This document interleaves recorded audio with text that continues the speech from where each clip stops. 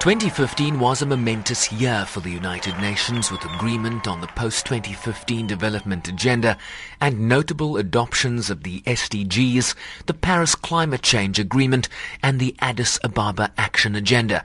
But as Assistant Secretary General for Economic Development Lenny Montiel explains, the world economy faces considerable challenges. The WESP indicates that growth in developing and transition economies has slowed to its weakest pace since the global financial crisis.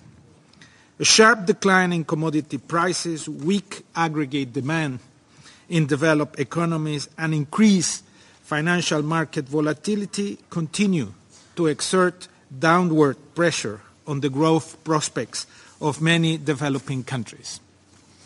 If this downward trend continues, many developing countries, particularly the least developed countries, that largely rely on commodity exports, will be unable to sustain the much-needed public spending in education, health, and climate change adaptation and mitigation efforts. He says recent progress towards environmental sustainability reflects strong policy support and a growing sense that investing in renewables makes sense due to low risk. But low oil prices, currently under $28 a barrel and causing stock market chaos, could undercut the momentum. This will be particularly important in light of the currently prevailing extremely low oil prices, which have the potential to derail emissions mitigation efforts.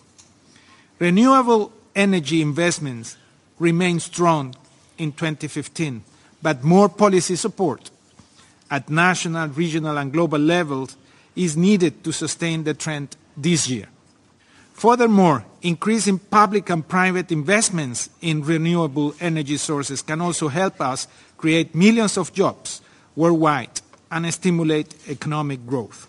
Montiel believes that given low growth prospects, countries must use alternative policies to boost employment and reduce poverty.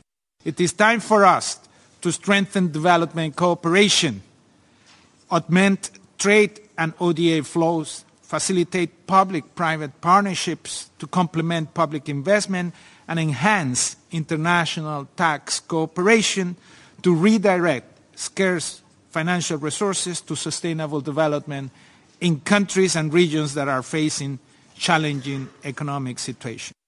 The latest World Employment and Social Outlook report, produced by the International Labour Organization, says the global unemployment figure reached 197 million in 2015, 27 million more than pre-crisis levels, driven largely by weak prospects in emerging and developing economies that rely heavily on commodities.